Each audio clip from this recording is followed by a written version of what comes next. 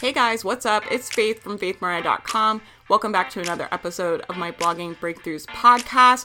This episode was originally a Q&A that I recorded in my Blogging Breakthroughs Facebook group. I hope you enjoy it. If you have questions for me, please come join the Facebook group. I would love to have you in there. I'm here to support you. I'm here to help you. I'm here to help answer any questions that you have. And I hope you guys enjoyed this episode.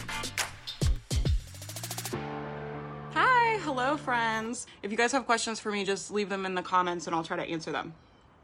Okay, so Chelsea says, I'm really stuck at figuring out a method to my madness, meaning I have so many ideas but struggle to get a plan of action or how to link them together. How do you develop a basic plan of action? So Chelsea, you need to figure out what is your goal? Where do you want to go? What do you want a year from now? Where do you want to be? And if you don't know the answer to that, you should not be taking action because you're not going, oh, from New Orleans. Hi, Allie. Hi, Cindy. Oh, hey, this is so fun. You guys are all on here. I was just like, no one's going to come on here. I just got done walking my dog. If you don't know where you're going, you should not be taking action because you're not going to be making progress.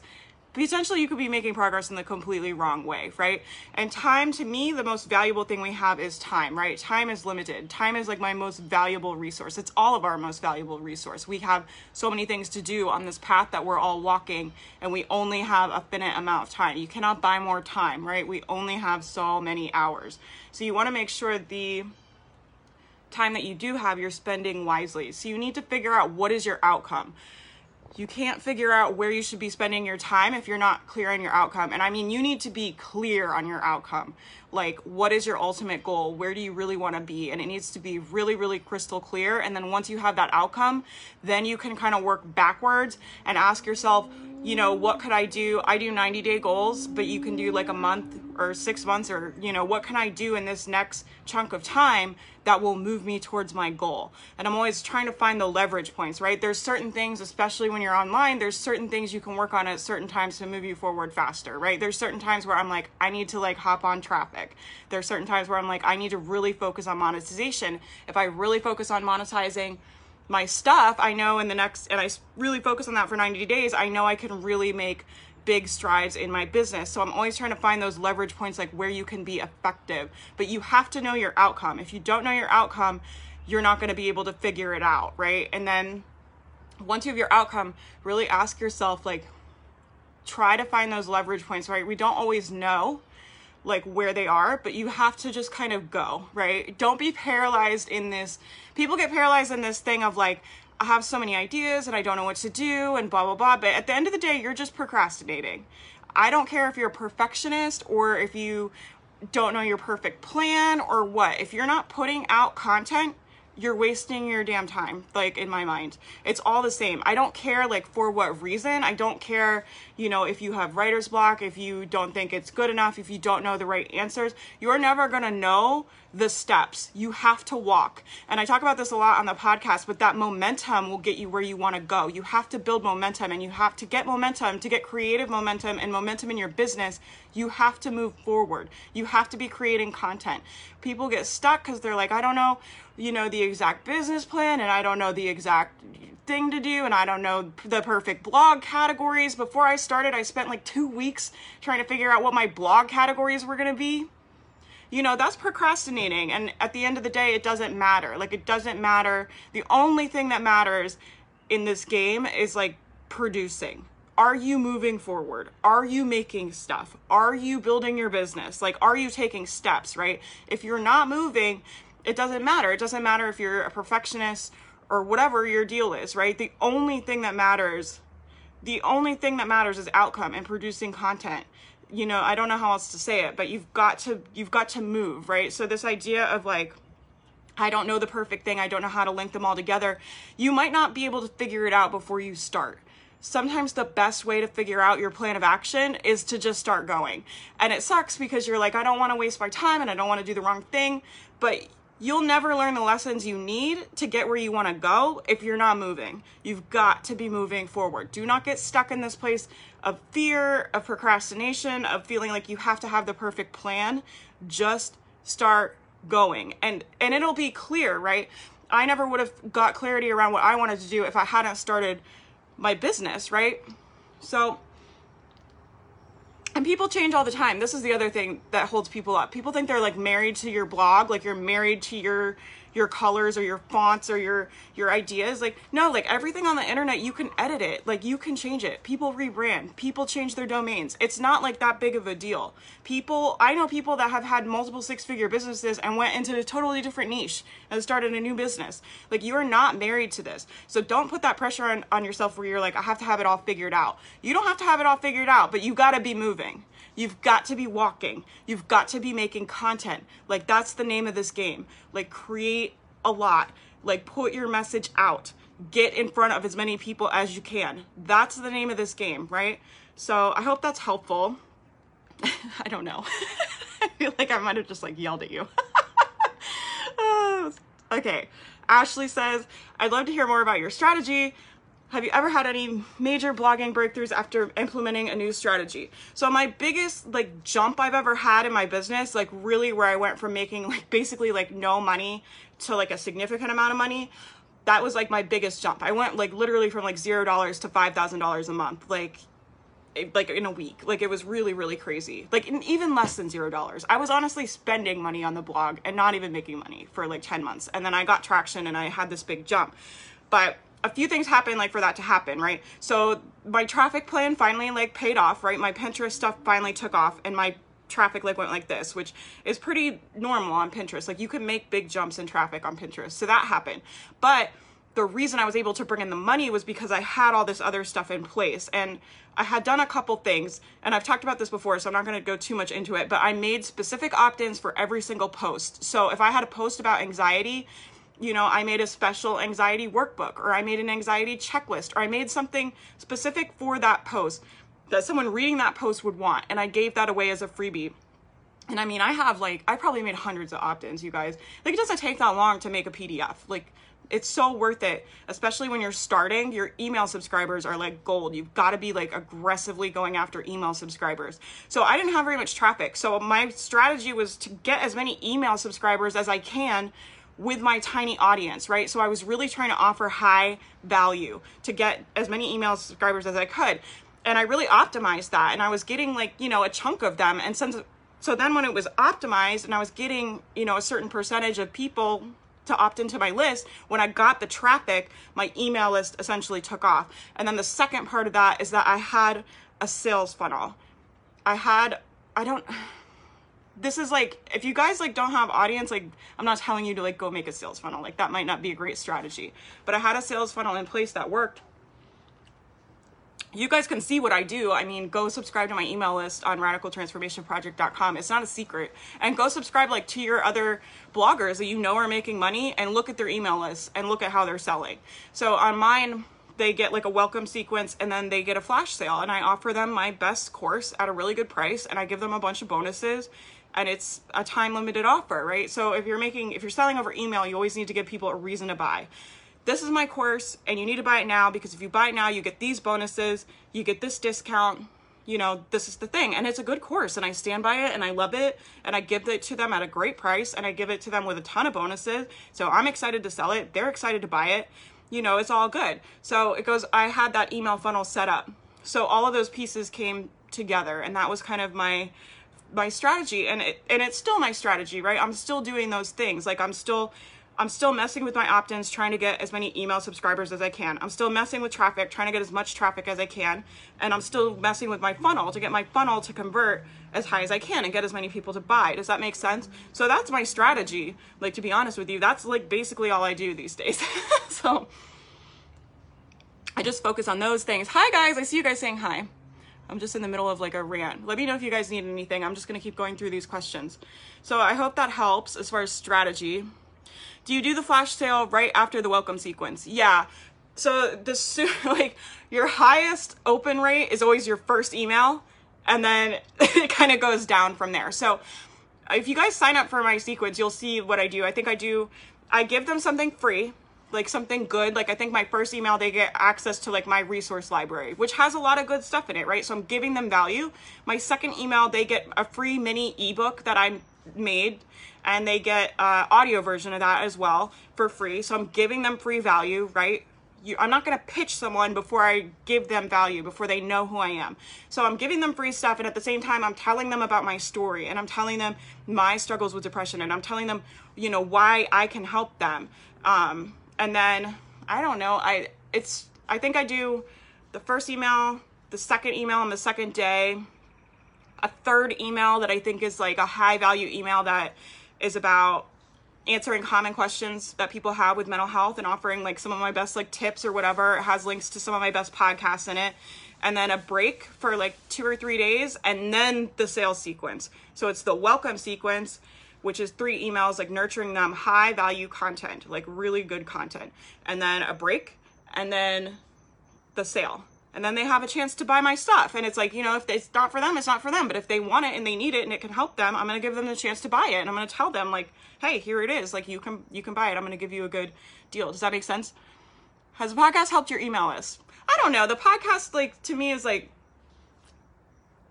I don't think I'm getting subscribers from it yet. I think the only way you can get subscribers from a podcast is if iTunes or Google Play is promoting your podcast, right? So if someone goes on and is looking for podcasts and yours pops up and they listen to it, you know, then they can subscribe it. But the way people find my podcast, so they're already pretty much subscribed like when they come onto my podcast. But I love making my podcast, and the thing that has really helped my business with the podcast is a couple things. One, I've gotten really good at like getting on there and talking and saying my message and saying my things, right?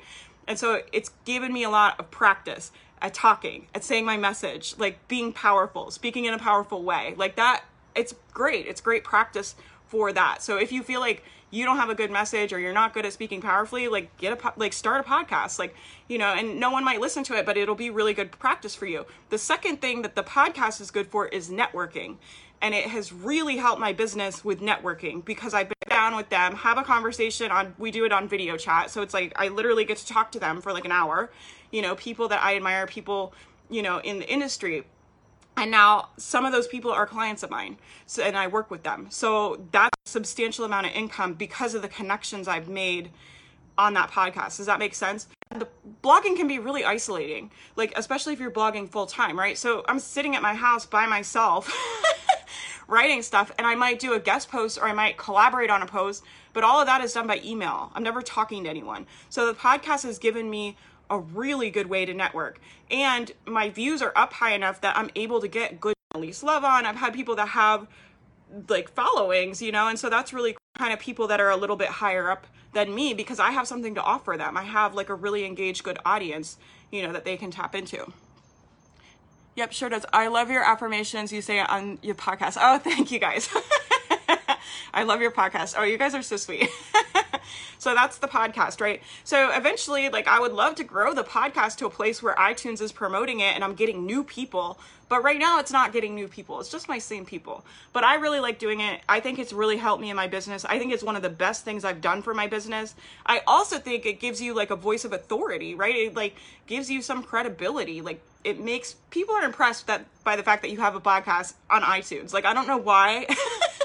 Because literally anyone could do it, but they are. Like, you know, when you come to my blog and I have all these podcast episodes and I have, you know, guests on there and people on there and they can hear me talk, like it gives me credibility, right? And they feel like they know me in a different, more personal way. If you listen to my mental health podcast and you listen to me talk, you know, about depression, about the times like, you know, I was freaking homeless, like, you know, I tell these stories from my life, you get to know me in a lot different way than just reading the blog. Does that make sense? So I think it's a powerful way to serve your audience and a powerful way to connect with them and build like really loyal followings. I forgot what I was on. Okay, wait. Let me look. I'm going through EBA. The more I learn, the more I know I don't know. I wonder how much I should keep moving forward versus taking a step back and working to refine what I have done even more so. I have a more solid base with which to move forward. Mary, this is hard for me to answer like without knowing specifics, but I personally, like, you guys like know my vibe. I feel like I'm personally like walk forward, like move forward, you know, don't look back. If you make mistakes, people spend too long worrying about getting things right and making things perfect, and it slows you down, right? If you've got to be creating content. Like, to get success, You have to have a lot of content, like you just do. And it's hard at the beginning to get that base of content, and you need practice making content, right? Unless you're like a great writer. Like when I started, my content wasn't that good. So I had to like practice a lot, right? To get my content better. And I still want to make it better, right? But you've got to move forward. So you can't like let the idea that you might make a mistake or you might do something wrong slow you down, because you can fix it. You can freaking fix it. Like, trust me. Like, I had no idea what I was doing when I started blogging. Like, no idea. I wasn't on social media. I barely, you know, could work a freaking computer. I like the least tech savvy, the least social media person you have ever met in your life. Like, I literally, before I started blogging, used to take kids on wilderness camping trips in the woods. Like, that was my job. So, you know, there's no one that fumbled through this more than me, right? But you have to push yourself to move forward. If you let that idea of like, I don't know what I'm doing, I don't know if this is good enough, blah, blah, blah, that's just what I was saying earlier. That's just procrastinating. And we don't have time to procrastinate, because you've got to get that content out. You've got to get a massive amount of content, and you've got to build your audience. Like, you've got to, you know what I mean? So you don't have time to like mess around with this stuff. You have to have the kind of that sense of urgency as far as producing stuff. And if you're letting all of this stuff slow you down from producing content, like, you know, you can't do that. You've got to be moving forward. You've got to be putting stuff out. You've got to be getting in front of people, especially in the beginning, right? No one's paying attention to you. So you've really got to be fighting kind of for a spot online to talk to people. You've got to get in front of as many people as you can. So don't let this idea of like, I don't know what I'm doing, let's slow you down. I hope that helps you. But, you know, at the same time, like, you know, do the work. Don't rush through things. Like, do the work, do a good job, have integrity in your work, right? That's not what I'm saying. I'm not saying just like rush through it. Like, do your work, do it to the best of your ability. But you've got to know when you're kind of like bullshitting yourself. You know what I mean? When you're just like dragging your feet because you're scared, or because you feel like it's not good enough, or because you're scared of making a mistake, or you're scared of what people will think, or whatever. You've got to be able to know the difference, you know, when you really do need to slow down and when you're just, you know, full of crap.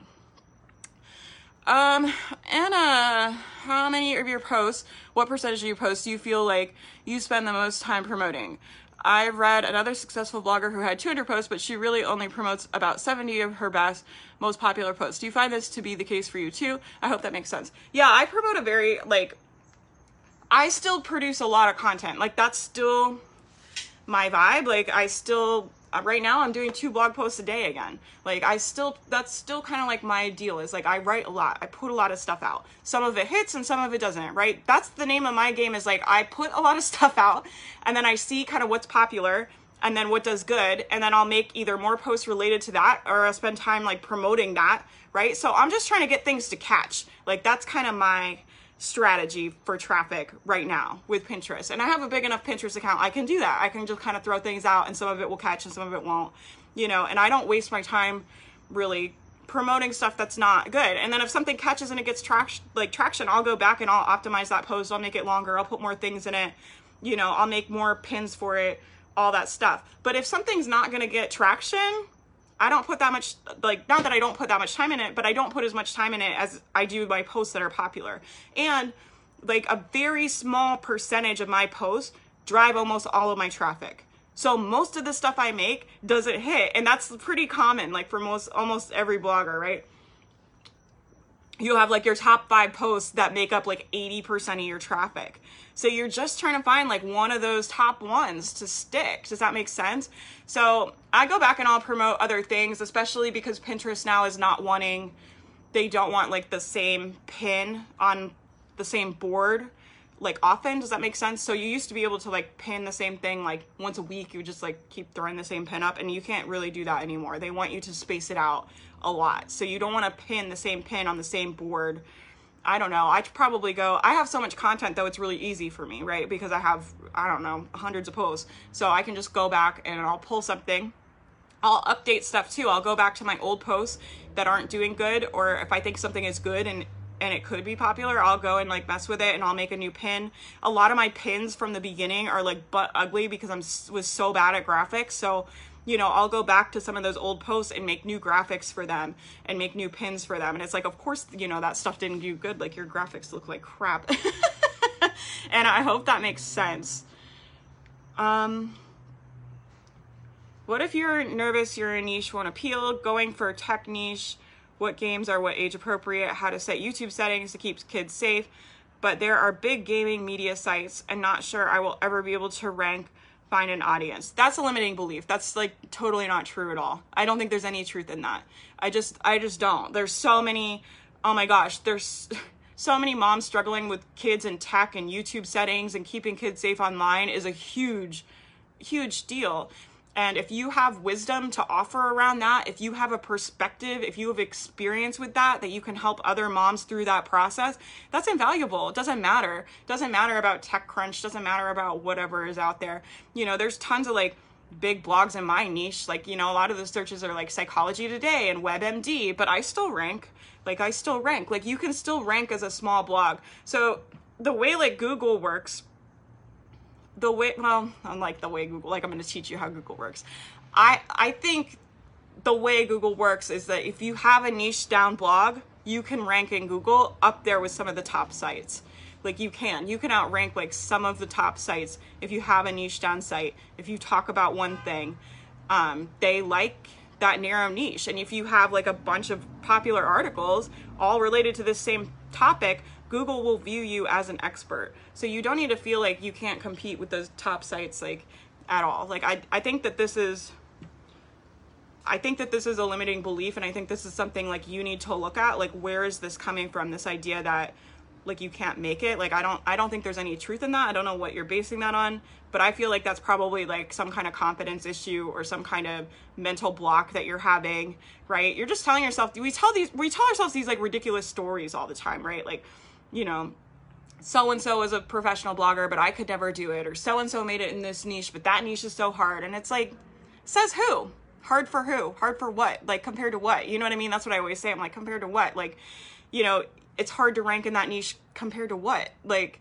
you know, and this is such an incredible opportunity that we all have, that you guys have. Like, I hope you realize that, like, there's so many people that never had the chance to have their own business, especially women. There's so many women that never had their chance, like a chance to have their own business at all.